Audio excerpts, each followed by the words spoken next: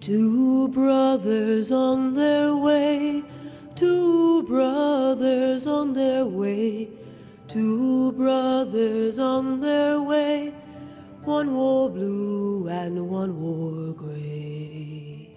I'm excited to welcome this week's Tierra Talk Show guest, former Imagineer and project manager, Jane Jackson, to the show. Welcome, Jane. Thank you, Tammy. I really am excited to have you on the show today because you're one of the reasons that a friend of ours, our mutual friend of ours, Ali Olmo, is so recognized for her singing voice, for her portrayal of the Two Brothers song in The American Adventure, which was because you were the project manager at the time. But what led you up to this point to be a project manager? I had been working in operations at the Magic Kingdom at Disney. I started in 1971 or 72 as a parking lot attendant, and gradually was promoted into a management position. And when they were getting ready to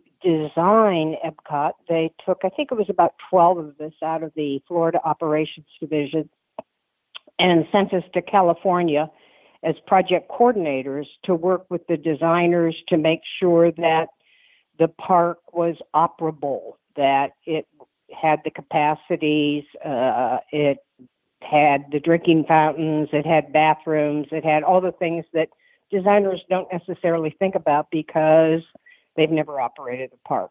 So 12 of us or 15 of us went out there armed with this great big book called a Pico book with all of the design standards that the operations division wanted incorporated into the park. And one of my projects as coordinator was American Adventure. And in fact, when Ali got involved, I was still a coordinator. I was not a project manager. I was working with a show producer by the name of Randy Bright, and he had already recorded this song called Two Brothers to go along with a Matthew Brady montage of Civil War photos. And I thought it was a song that needed to be sung by a mother, not a man, and Randy had recorded it with a man. So I took a copy of it home. Allie was staying with me temporarily. She had just moved out to LA. And I had her listen to it and said, can you sing this? I just want to show him that it needs a female voice as opposed to a man's. And she said, sure. So we recorded it in my apartment. And the next day I took it in, I put it on Randy's desk with a note saying, would you listen to this, please? And he called me at the end of the day and said, I love this. And I said, great. Because the point was it needed a mother's touch. And he says, no, I love this woman's voice. And I would like to use her. And I went, great. So that's how Ali sang the song. I just find that story amazing because, it's so interesting. I think that is the most memorable point in that show because they reused it when they updated the Great Moments with Mr. Lincoln in Disneyland. So not only is Ali being heard in Disney World by millions of people each year, she's being heard by millions of people in Disneyland, something that they reused because it's so well known. And when Ali and I were in Disney World in October, we got to speak to a lot of the cast members that currently work there. And that is the most asked question. Who is the singer of Two Brothers? Yeah, I remember shortly after we opened that they were getting that question all the time. They came to me and asked who it was that was singing it, and I gave them all the information. But then when Ali told me about the October thing at Disney World, I was blown away by the number of people that, that has affected, et cetera, et cetera.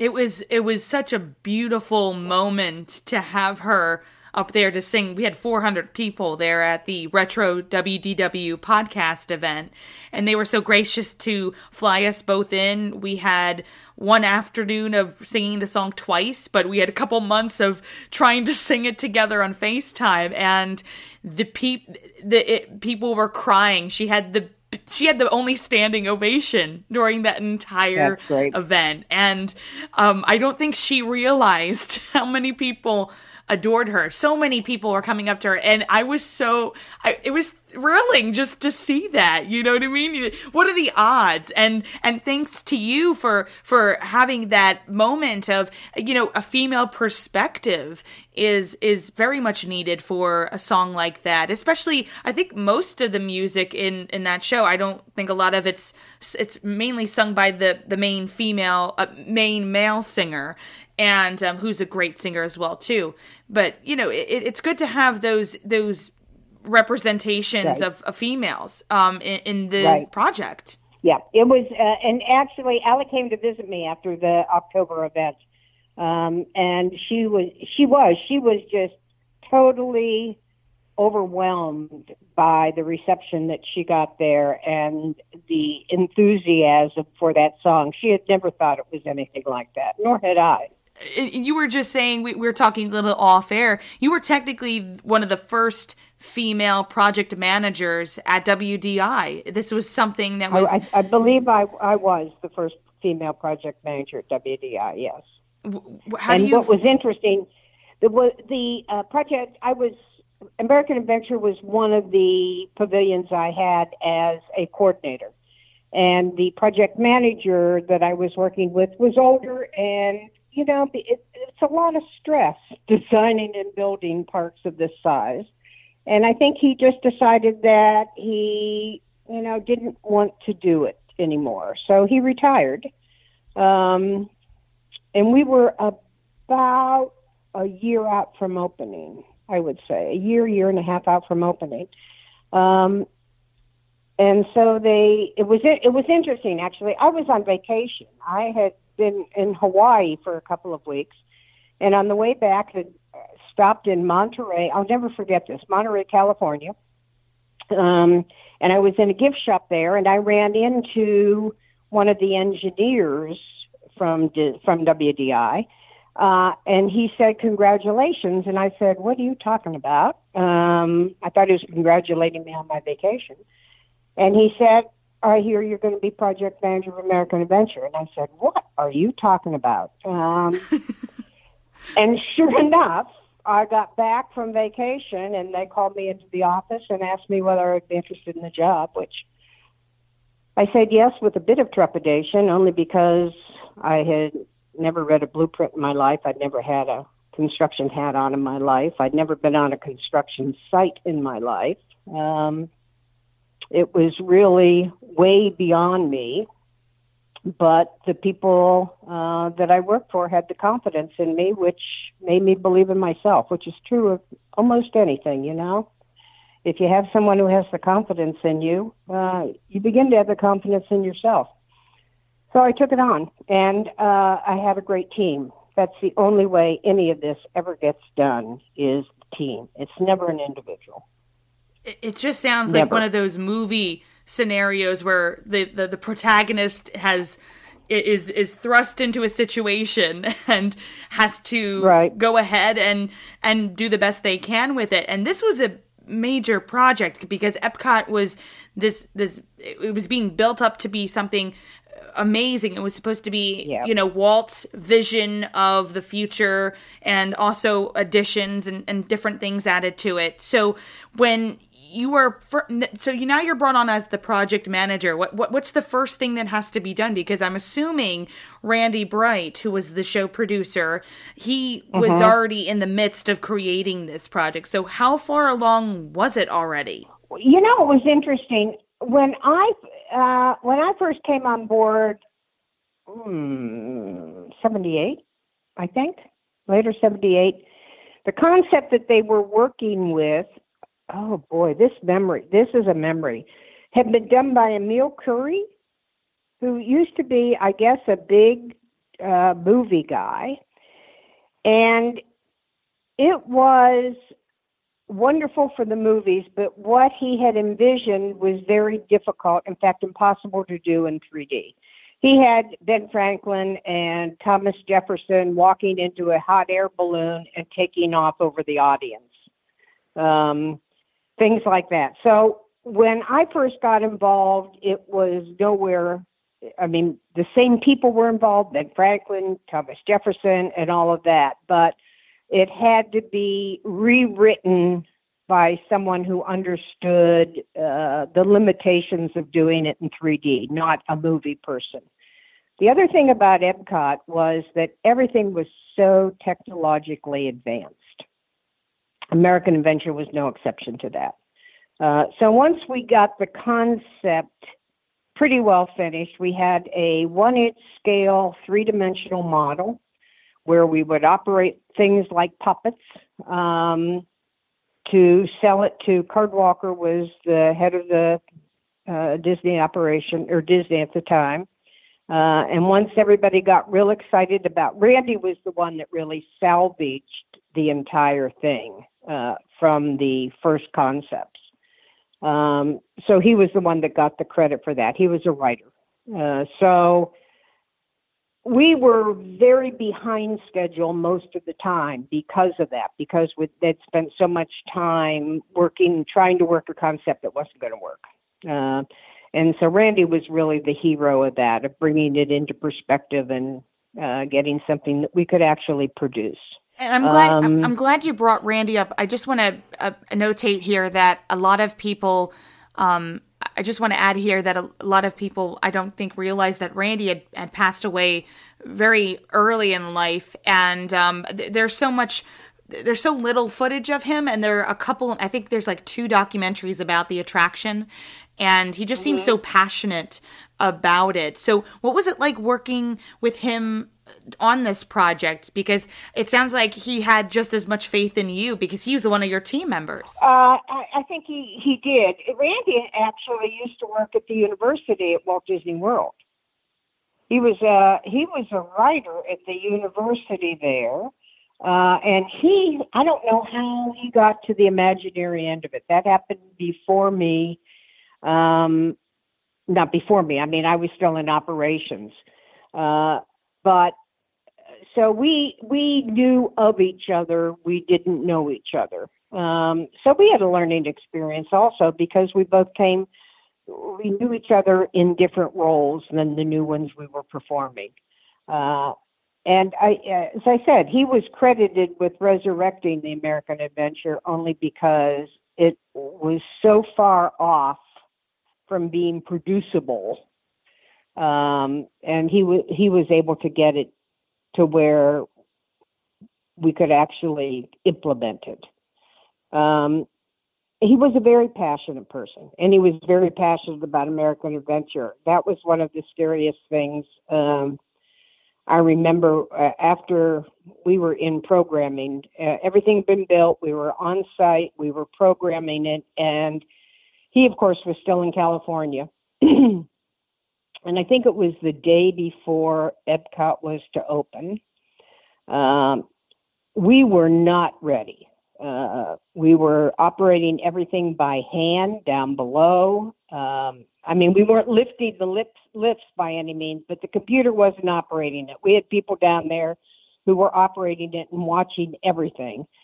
And he was gonna see one of the first shows that we were doing, and I was scared to death. And I came up afterwards, and he was in tears. He was so happy. He was so happy. That made it all worthwhile. And the fact that it's still running to this day, like clockwork, after all of these years, is unbelievable, because it's one of the last remaining attractions that has been untouched since opening day. Yeah. And what's interesting about that, Tammy, is I would say 85% of the team that did it, including me, had never done anything like this before in our lives. And that was a bad thing, and it was a good thing. The bad thing was we had no idea what we were doing. It scared you. We had the energy and the passion, and failure wasn't an option. I mean, we never even thought we could fail. It took the last 4 months. We lived in the building. We had sleeping bags with radios next to our it in case we could grab a couple hours sleep. It It was, and yet nobody was complaining. We were all sleep deprived. We were exhausted. We were bringing food in. People couldn't leave to go grab something to eat. We would bring pizzas and hamburgers and all that horrible food in. We never left. We were like cave dwellers. What did the building look like, to give our listeners a perspective? Because obviously it wasn't fully furnished inside, correct? Well, we, first of all, mainly lived in the theater in the pit, because that's where the show took place. The front of the building was pretty well done. I mean, it was carpeted. The Hall of Flags was finished. The theater was finished, pretty much so.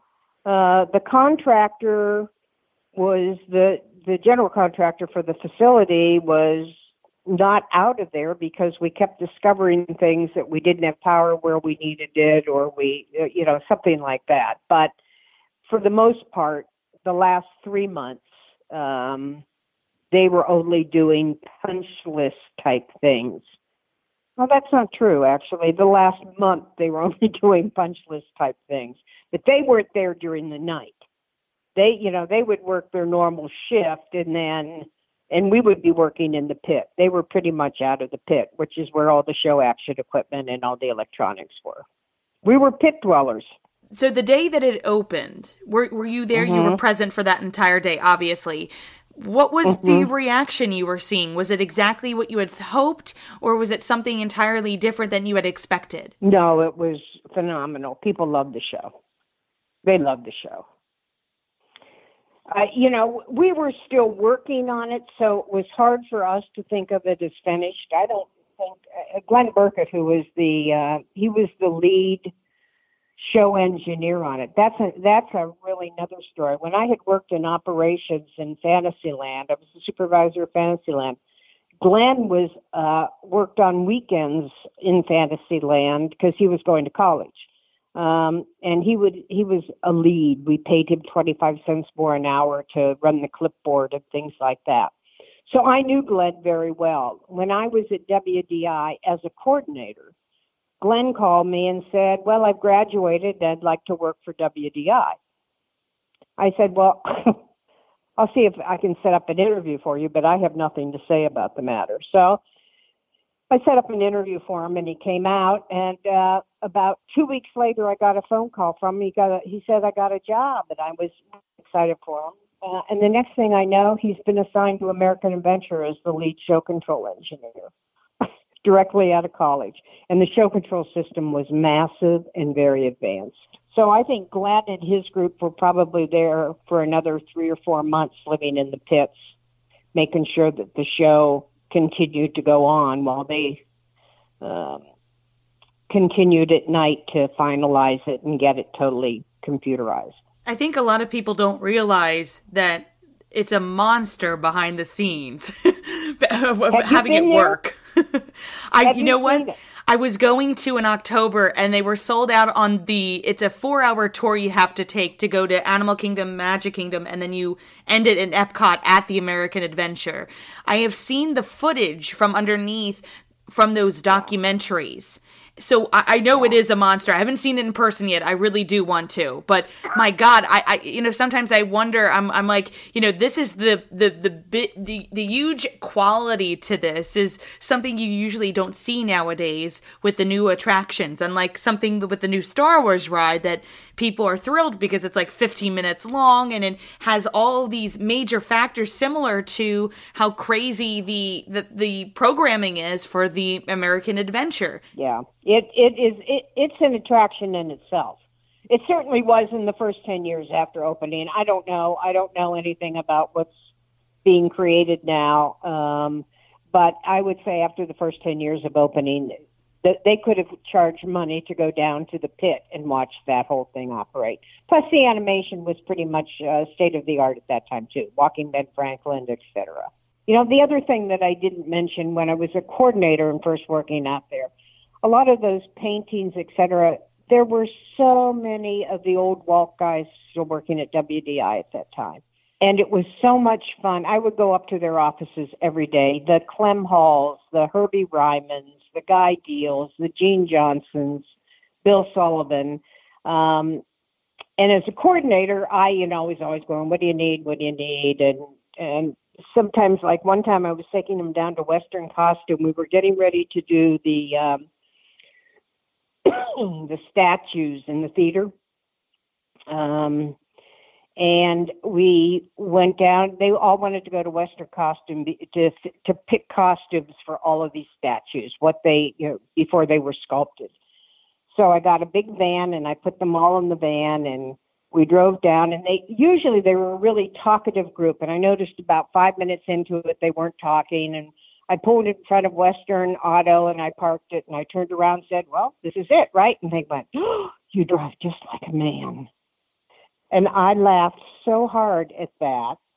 They were so funny. I loved working with them. Walt Tyler, who was an art director on the show that came from the movie industry.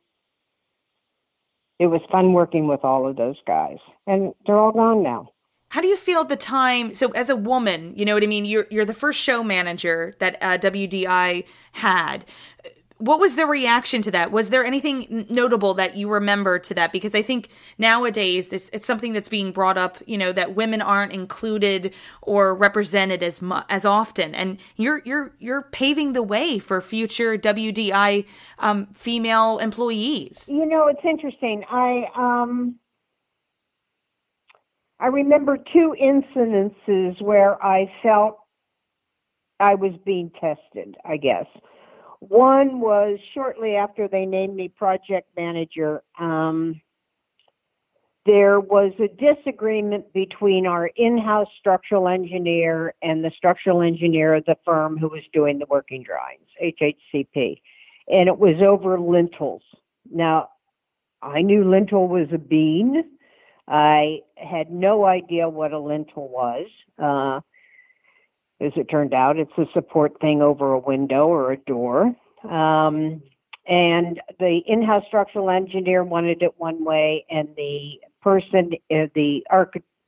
structural engineer in Florida with HHCP, Bob Conrad, thought it would be another way. And so they both came to me wanted a resolution. Well, I first had to educate myself on what a lintel was, and then I had to make a decision on it, which I did.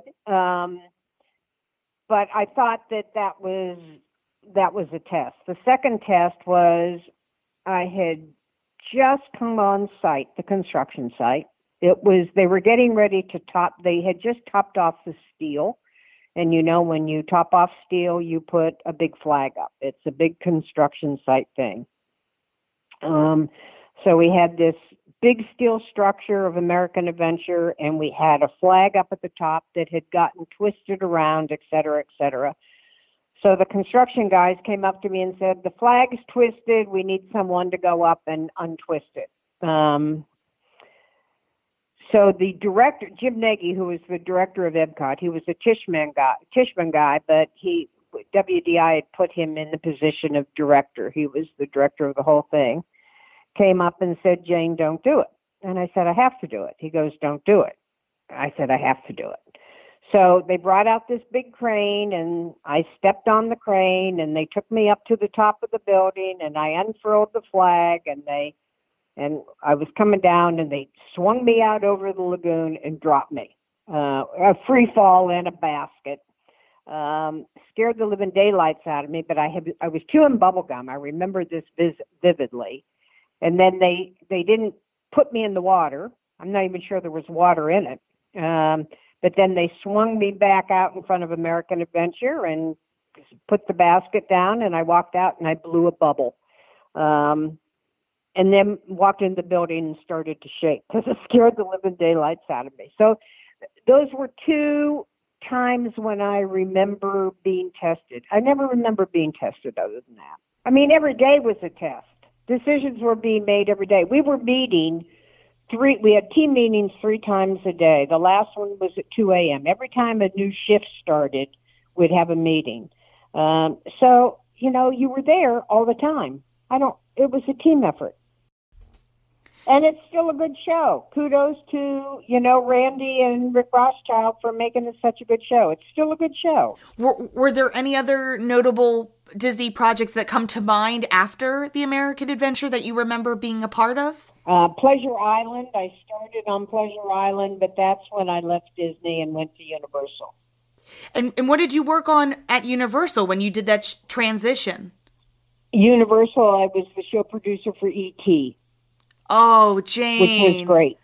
That's, I just was back at Universal in October, and I love going on that ride. It's so amazing. That was a wonderful show to work on. It was, Disney and Universal operate in totally different manners. So, and both of them are good. But I went from an organization such as Disney that, you're not an entrepreneur. In other words, you have a special effects guy, you have a film guy, you have engineers, you have everybody that are employed by Disney there that are looking at everything. At Universal, you're an entrepreneur. They hire you as a show producer, and then you're responsible for finding everybody on the outside to do it, which was, again, a cold splash of water, but a great learning curve. And plus, obviously, the opportunity to work with Spielberg. What was that like? He must have been thrilled because I think he says that that's his favorite film. So to make an attraction on it, what was that like? It was wonderful. It was an interesting thing to sit through in the beginning because he has all these wonderful ideas. Again, he's a film man. There's things you can do in film that you cannot do in three-dimensional theme park world. So, it would be interesting to sit in these meetings where everybody was throwing out ideas, especially Stephen, and everybody would shake their head, oh, great idea. And then I would be sitting there going, oh, I'm the one responsible for trying to get this done. How would I do it? And saying, well, let's think about this. I'm not sure we can do this, which, nobody wanted to say to Stephen, no, we can't do it, but you have to interject a little bit of reality. And he was so open to all of it. Even when you said, I don't think we can do that, he'd go, yeah, you're right. So he was wonderful to work with. When we were in programming mode in the park, and he was coming to see it. And we were having issues because all the vehicles weren't going at the same speed, which was difficult to program a ride around, all the animation, everything was occurring if all the vehicles were going different speeds because they all had their own motor controller. So he shows up at midnight or 11 o'clock one night with the head of marketing for Universal Studios, and he says, can I ride it? And I said, sure, but here's where we are. And I said, we're having issues with the vehicle speeds. You never know what you're going to get. When you get to the Green Planet, and you have all of those little sprites, and you have Big Zom, who's the great big creature in this thing who throws those cannonballs of water at, in front of your vehicle. Mm-hmm. Well, with vehicles not going the same speed, it was difficult to program Big Zom because you never knew where that water ball was going to hit. So the first time we went through, I remember Stephen was in his normal jeans and T-shirts and hoodie.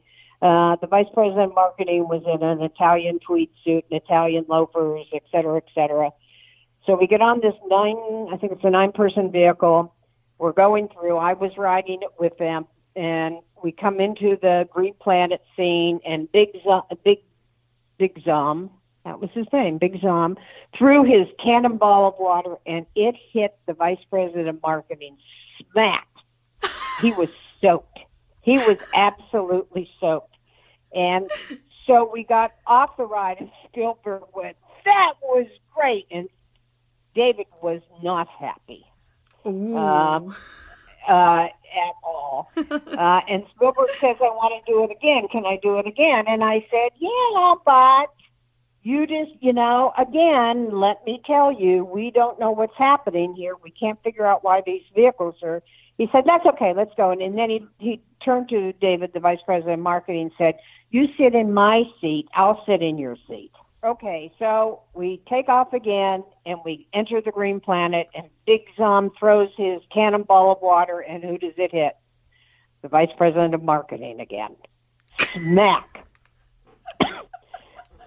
Spielberg's just as dry as can be. He's laughing. I'm laughing at this point because, and I think that the marketing guy thought it was intentional, that we had done this intentionally. He didn't understand that until we got this problem resolved on vehicle speeds, we never knew who Big Zom was going to hit.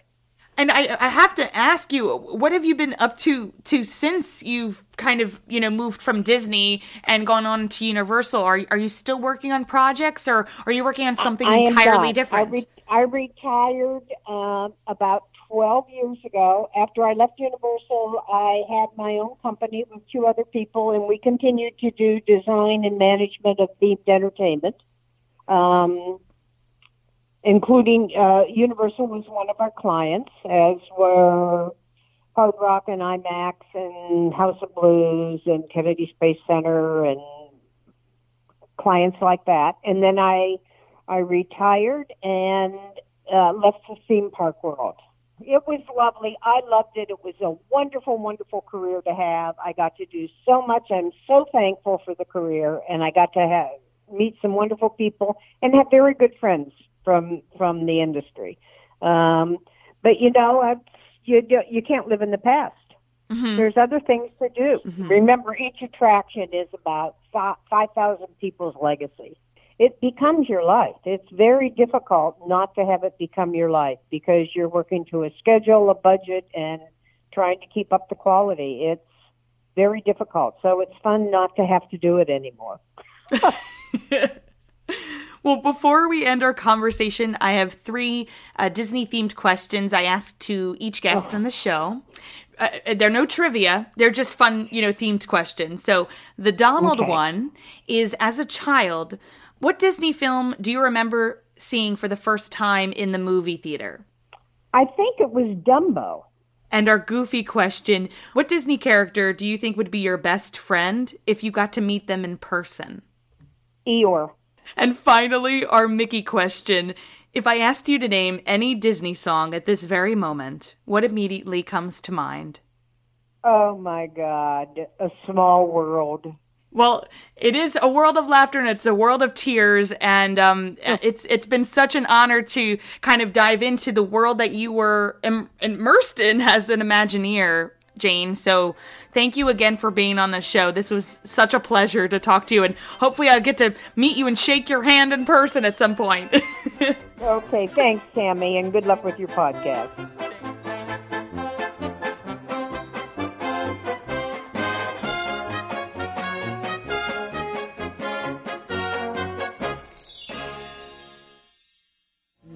No, ain't nothing gonna ruin today.